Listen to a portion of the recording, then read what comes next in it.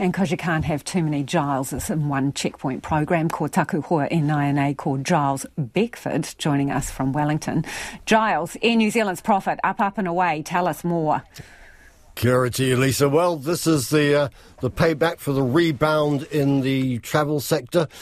For Air New Zealand, they've upped their earnings forecast. They're now expecting a net profit before tax and any big one-off items between $510 and $560 million. That'll be for the year to June. Now, that compares with their previous forecast of around 480, I think, to 510, or 460 to 510. So quite a significant increase there. Remembering that this time last year, or June last year, they posted a loss before tax of $725 million. So that's a $1.2 billion turnaround in Air New Zealand's fortunes in the past year.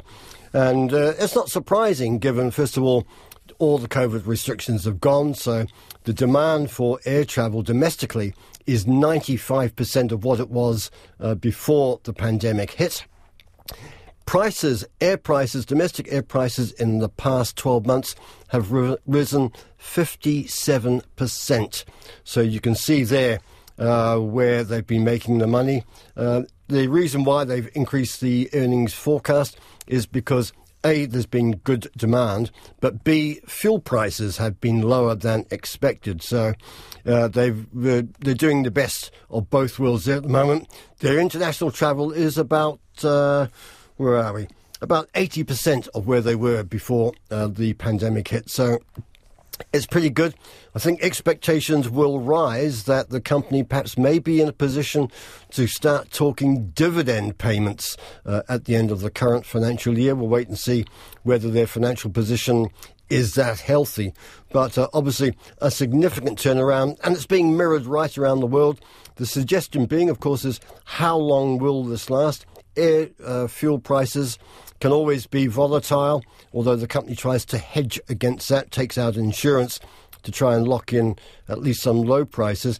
And also, more airlines are flying into New Zealand now, and from that point of view, that means increased competition for them. So it may be that the initial flush of everybody needing to fly anywhere around the world at any time will start to fade, especially if global economic conditions slow. But for the time being, the sun is shining on Air New Zealand's finances. Giles, you say real estate agents are getting thinner on the ground. Prove it.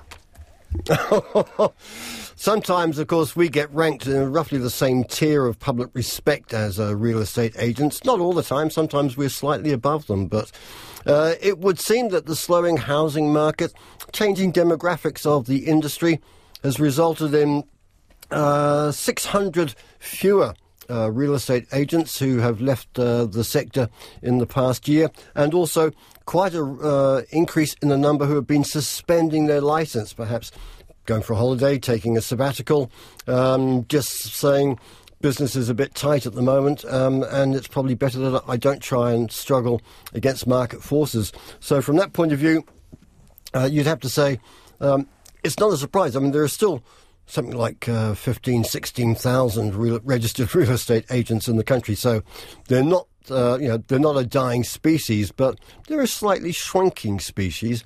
And the number of people wanting to become real estate agents and applying for licenses, that's fallen by more than a quarter as well in the past year. So, the winds have changed, the market forces starting to be felt by the real estate industry.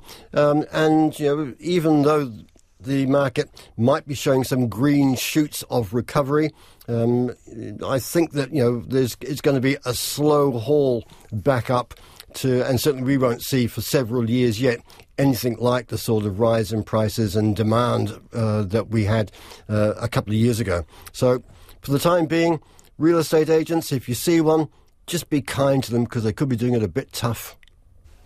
And Giles, what market numbers have you got, please?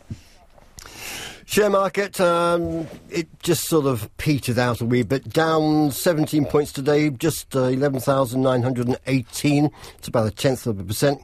I should tell you that Pushpay, the company, the mobile donations company, which of course had that rather public falling out and defeat of a takeover offer, The higher offer got 93% approval today, the special meeting, so that's done and dusted. We can wave goodbye to them in the next month to 6 weeks. And for the currency, 61.4 US cents and 92.8 Australian. Thank you, Giles. That's Giles Beckford, our business editor, live from our Wellington studio.